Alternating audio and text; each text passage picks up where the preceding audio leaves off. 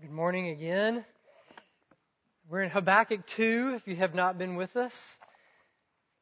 If you turn there, a friend asked me what I was doing this week, and I told him I was working on my sermon.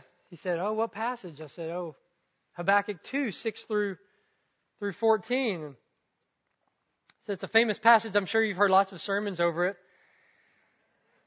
And I was pretty serious with him, and so he started racking his brains. The fig tree. The fig tree won't wither. No, that was Habakkuk 3.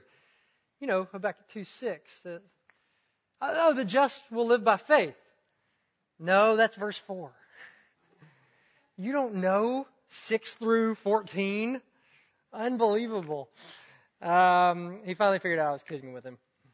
If you've heard, if you had a nickel for every time you probably heard this preached, especially 6 through 13, you probably are leaving here with a nickel this morning. But it really is one of the hardest passages I think I've ever had to preach, but all Scripture is God breathed, and may God bless the Word this morning. Let me give you a little context before we dive into reading the passage. Here's where we are. Have you ever overheard a conversation where somebody's venting? You know what I mean? Like somebody's just getting it all out. They're frustrated. They feel overwhelmed with life. They don't know why certain things are happening in their lives. Habakkuk here has been venting to God. He invites us to listen into it. The first few verses are like, God, where are you? Your people are acting horribly. They're so bad. They're bringing pagan worship into the temple. They're defiling it. There's all kinds of injustice. Why are you going to allow this? And then God responds. He says, "Oh, yeah, I'm going to deal with this. I'm going to judge them." And Habakkuk's like, "All right." But then he's like, "Through the Babylonians, I'm going to raise them up to bring them in." And Habakkuk's like, "Hold up. That's not really what I was thinking about, God. The Babylonians they're worse. They're violent and ruthless murderers. How could you be just and fair, a fair God, and bring in them to judge your people?" So we started looking at God's response to Habakkuk last week in verses 2 through 5. We'll continue today. And in summary, let me just let you know where we're going. He says this. God says, Habakkuk, things aren't always what they seem to be. Things aren't always what they seem. My people must live by faith in this reality. And hopefully this strikes a chord with all of us who either feel overwhelmed with life or have circumstances in their life that are really hard. You feel like you want to vent, or you have been venting to God. How can you allow this? Let's let God's Word speak to us this morning. Start with verse 6. Shall not all these take up their taunt against him with scoffing and riddles for him? And say, woe to him who heaps up what is not his own. For how long? And loads himself with pledges. Will not your debtors suddenly arise, and those awake who will make you tremble? Then you will be spoil for them, because you have plundered many nations. All the remnants of the people shall plunder you for the blood of man and violence to the earth, to cities and all who dwell in them. Woe to him who gets evil gain for his house, to set his nest on high, to be safe from the reach of harm. You have devised shame for your house by cutting off many peoples. You have forfeited your life. For the stone will cry out from the wall, and the beam from the woodwork respond. Woe to him who builds a town with blood, and founds a city on iniquity. Behold, is it not from the Lord of hosts that peoples labor merely for fire and nations weary themselves for nothing? The earth will be filled with the knowledge of the glory of the Lord as the waters cover the sea. Reading of God's Word. Thanks be to God. Let's pray together. God, thank you that this is your inspired word, and it is so useful, every passage, for teaching, correcting, rebuking, training us in righteousness, and building us up in the gospel And we pray, Holy Spirit, you'd be with us during this time and do that this morning. In Jesus' name, amen. Things aren't always what they seem, right? I'm sure we all have examples of this in our lives, and I'm going to give you one of mine. I visited a friend in Nashville, and we both loved to play basketball, and he had a church league going on. And so I put on my basketball shoes and joined him for this pickup game. And it's a fairly competitive game. We show up, and a bunch of guys are there. We divide up teams, but just so happened on the opposite team there was about a 5'2", 5'3", 40-year-old woman at the time. This was about 7-8 years ago. And I'm thinking, okay, it's a church league. I'm admitting my heart here. I didn't say this out loud, and it's not good, but I was like, okay, compassionate, letting everybody play. That's great, So we start the game, and I end up guarding her. Well, it just so happened that that this woman played for in the WNBA. And to say the least, I mean, she just schooled me. Like, it was not even a contest. She just kept shooting threes and darting around me, and it was quite embarrassing. So it's what you might call an ironic reversal, right? A short 40-year-old woman turns out to just dominate these younger, tall men in basketball. The Bible is filled with such ironic reversals, where things just don't turn out as one would seem or to think they would turn out. You might think of Uzziah in 2 Chronicles. He was a good king, but then he became proud in his heart, and all of a sudden he thought he would go into the temple and take on the role of a priest and cleanse, so he could do the work of cleansing. And God, because of that, made him have leprosy, whereby he was defiled and expelled from the temple for the rest of his life. You might think of Haman, right? The Persian official that wanted to kill the Jews, and it seemed like his plan was going to work out, and then all of a sudden God raises up kind of an insignificant Jew to become queen in a powerful position. And the same gallows that Haman built to hang Mordecai the Jew, he was hung on.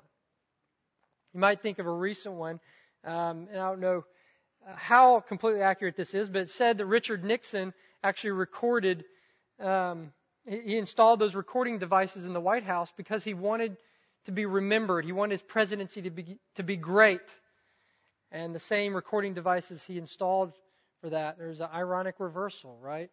They gave proof, actually, to his wrongdoing and led to him leaving the office.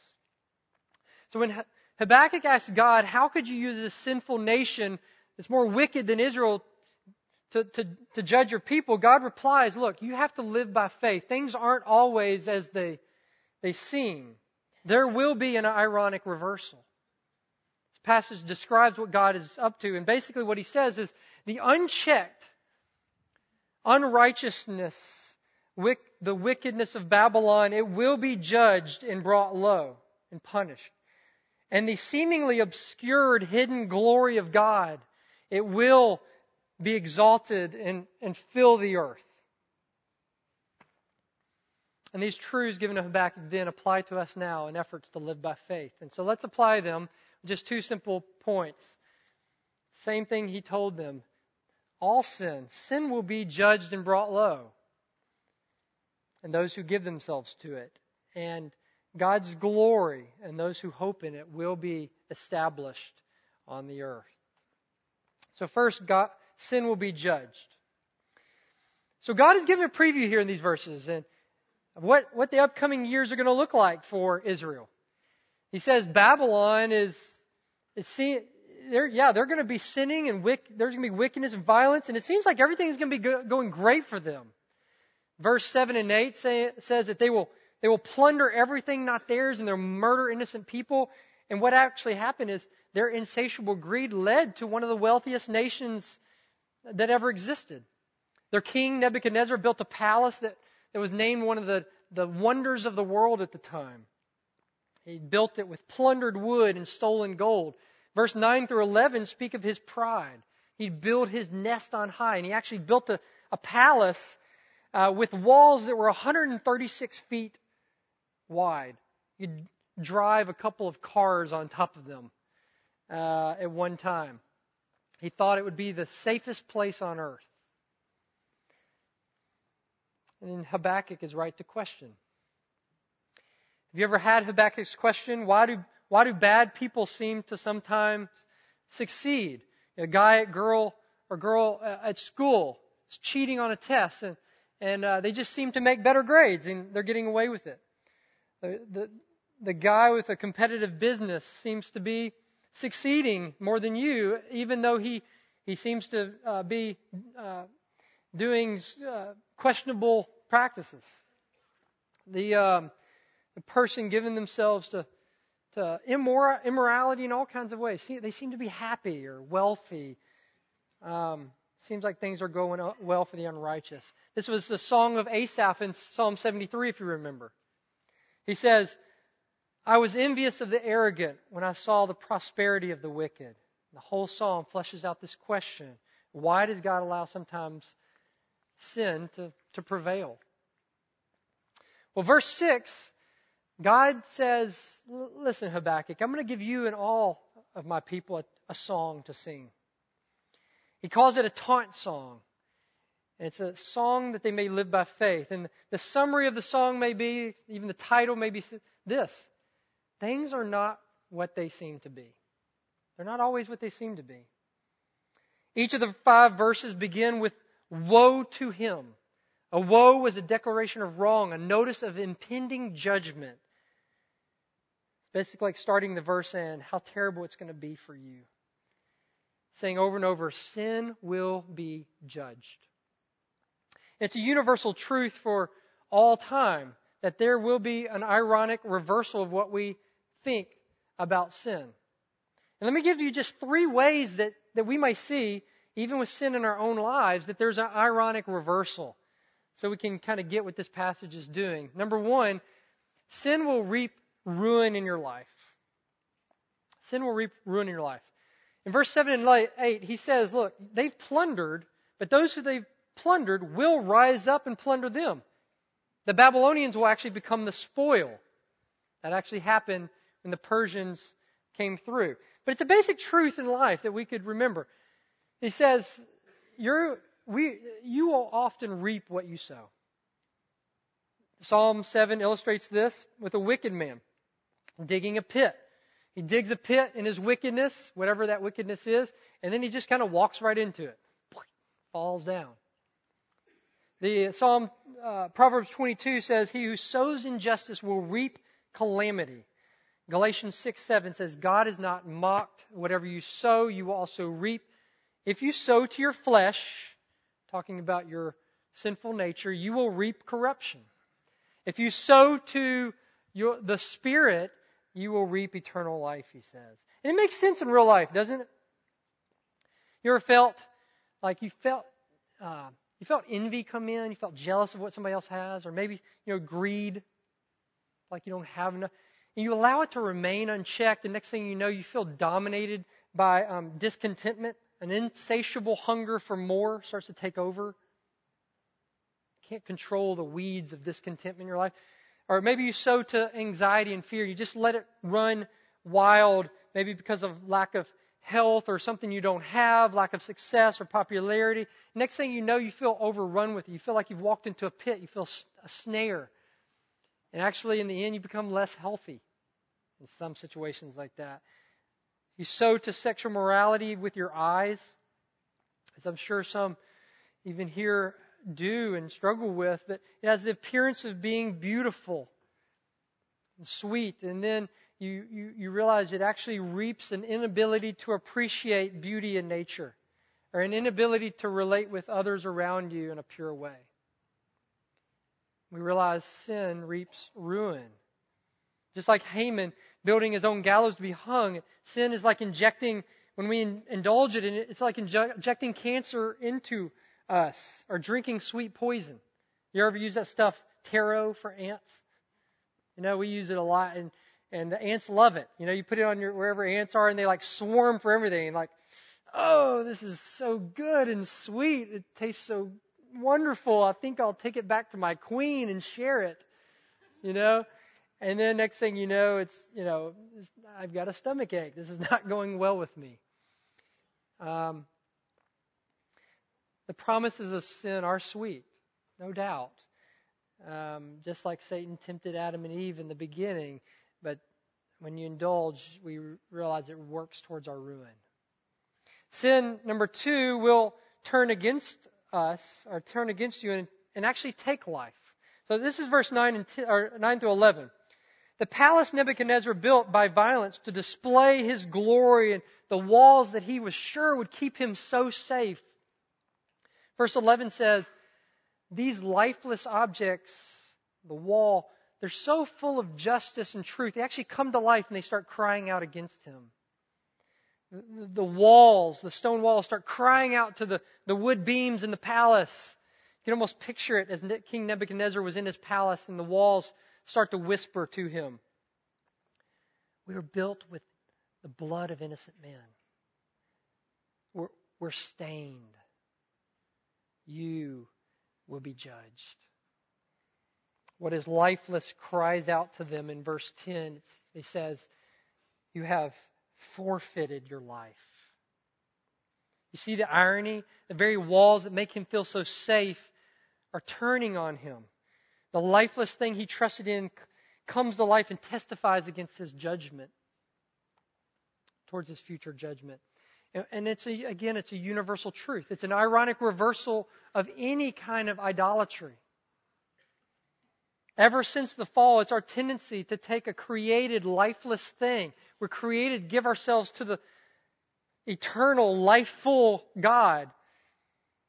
And yet it is our tendency, because we lost that with God, to turn to created objects for our sense of significance and worth, to find our glory. We turn to money and jobs and success, our popularity, and we turn to fame, health. We turn to security, and we make them little gods. We trust them for our ultimate happiness. And the ironic reversal is, when we do this, is these things tend to come to life, and then they turn on us, and they control and master us, and then they suck life out of us. The more we give ourselves to it. I'm not at all a scholar of Lord of the Rings, but I've watched the movies. Does that make me close? But man, does he picture that in the movies, that J.R.R. Tolkien, a believer, I think, got that this ring that was said to hold ultimate power and authority in the land, and he who controls it had this seeming promise of riches and fame and glory. And one of the first ones to get it was a little hobbit named Smeagol. And what seemed to promise fullness of life and infinite power seemed to lead him into a deeper hatred of himself and a hatred of others. This lifeless ring became what he kept calling my precious, because it was the object of his affection, and he followed around when it got stolen, but because it came to life and it actually started controlling him and sucked the life out of him. And if you've seen the movie, it portrays this being that's had all the life sucked out of him. And if you've given yourself to an idol, you feel like that on the inside.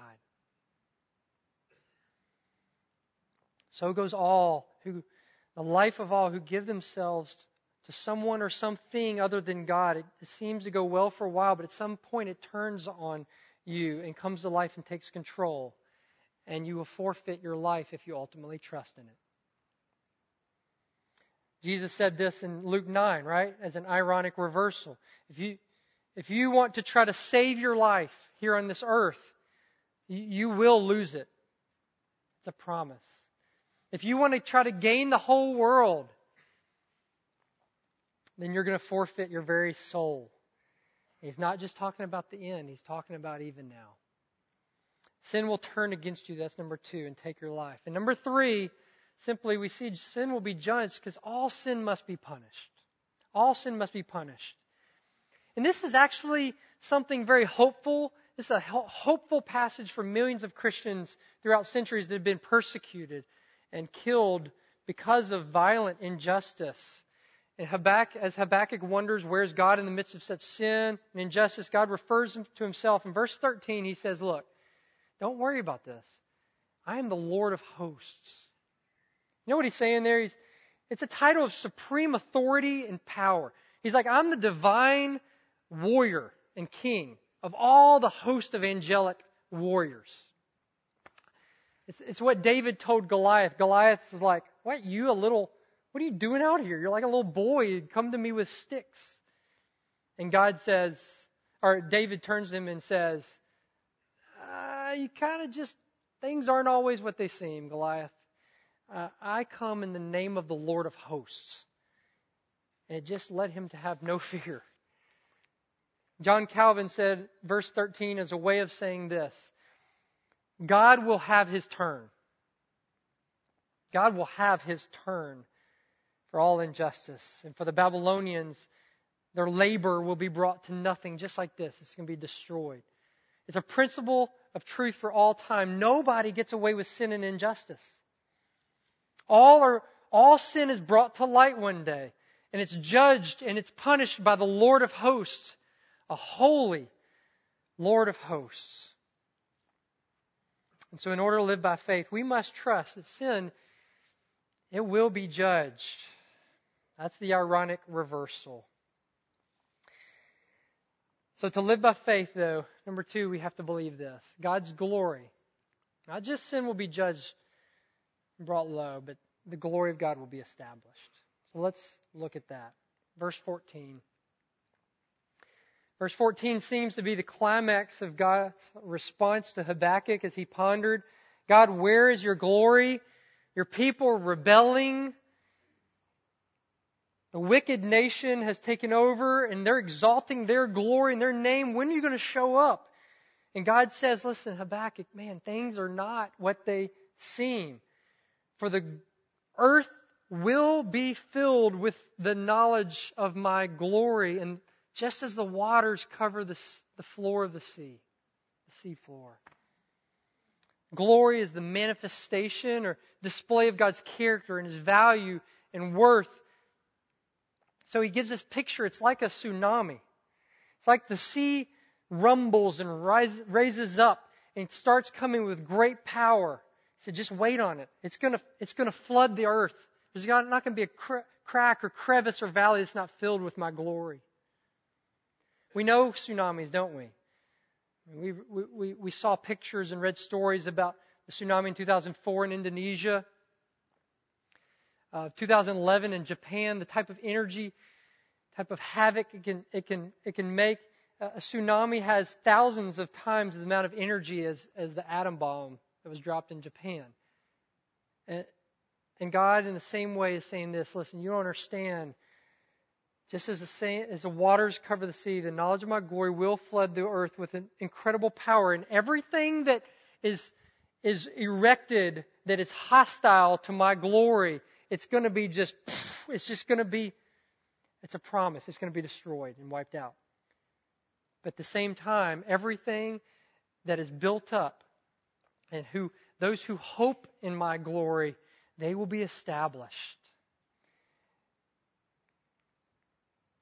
This is such a valuable lesson for us to know in terms of living by faith, because it's tempted for us, for our faith as we live by faith, to kind of drift towards not hoping in the glory of God, but start to hope in what God can do for us, that God would establish our glory on the earth, that God would build up our security and our safety in the same ways others do.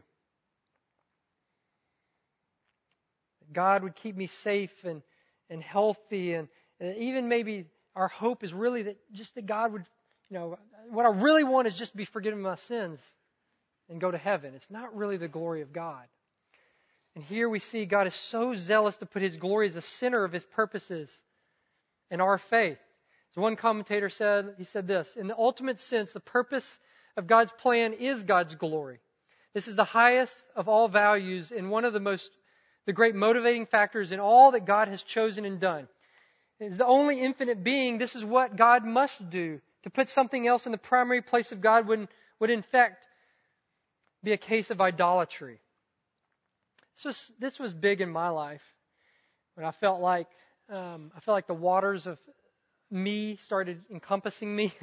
I started going through periods of despondency in seminary for the first time, and felt like, I don't know, everything was kind of going gray.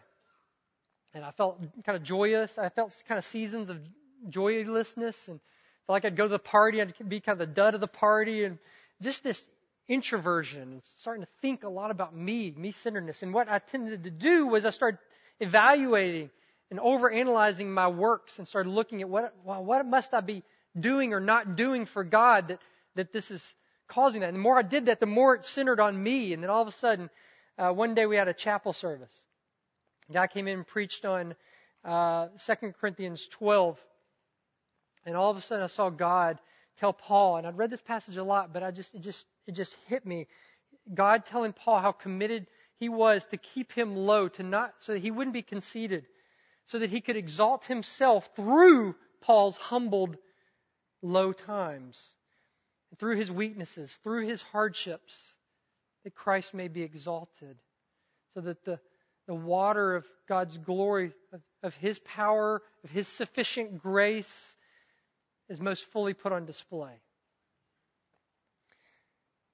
And oh, how this was healing for me, to get my eyes off myself and see God's zeal for His glory in my life to be manifest. And for all of us to see that life is not first about maximizing our health and wealth and security and popularity.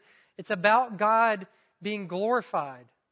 As Paul said in Philippians 1, through life or through death, through poverty or pain or whatever.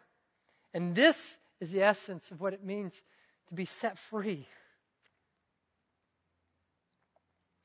So God tells Habakkuk here, my purpose is to establish my glory on the earth as the waters cover the sea. It is my highest value. And it began then. It was just a few years later, Daniel 4 tells us that King Nebuchadnezzar, who was exalting himself, he was in his great palace one day. It says in Daniel 4, he says this, is not great Babylon, which I have built by my mighty power as a royal residence, and for the glory of my majesty? And it says, while the words were still in his mouth, God spoke. The kingdom has departed from you. And he humbled this great king to become like an ox who feeds in the fields, eating grass. He caused him to lose it, and he humbled him. And then one of the greatest ironic reversals of all of history, of course, was Jesus. The crest of this great tidal wave. There's no greater ironic reversal that's ever happened. The King of Glory, he's called. Hebrews 1 calls him the radiance of the glory of God. Was born in a tiny little manger in an insignificant little town in the first century. See the ironic reversal? The one who had all riches came and became poor. He became homeless. The one worthy of all praise and worship. The one who was passionate for His glory and deserved all glory. You remember in the triumphal entry, Jesus actually quoted Habakkuk 2. That it says that a multitude of people were giving praise to God as Jesus came in. It actually says they were saying to Jesus, glory to God in the highest, to our great King. And the religious people were like, whoa, whoa, whoa. You know, this is just a little prophet. Like, what are you doing? Give glory to God, not Jesus or whatever. And Jesus says this. He quotes, I think, from Habakkuk 2. And he says, you don't get it.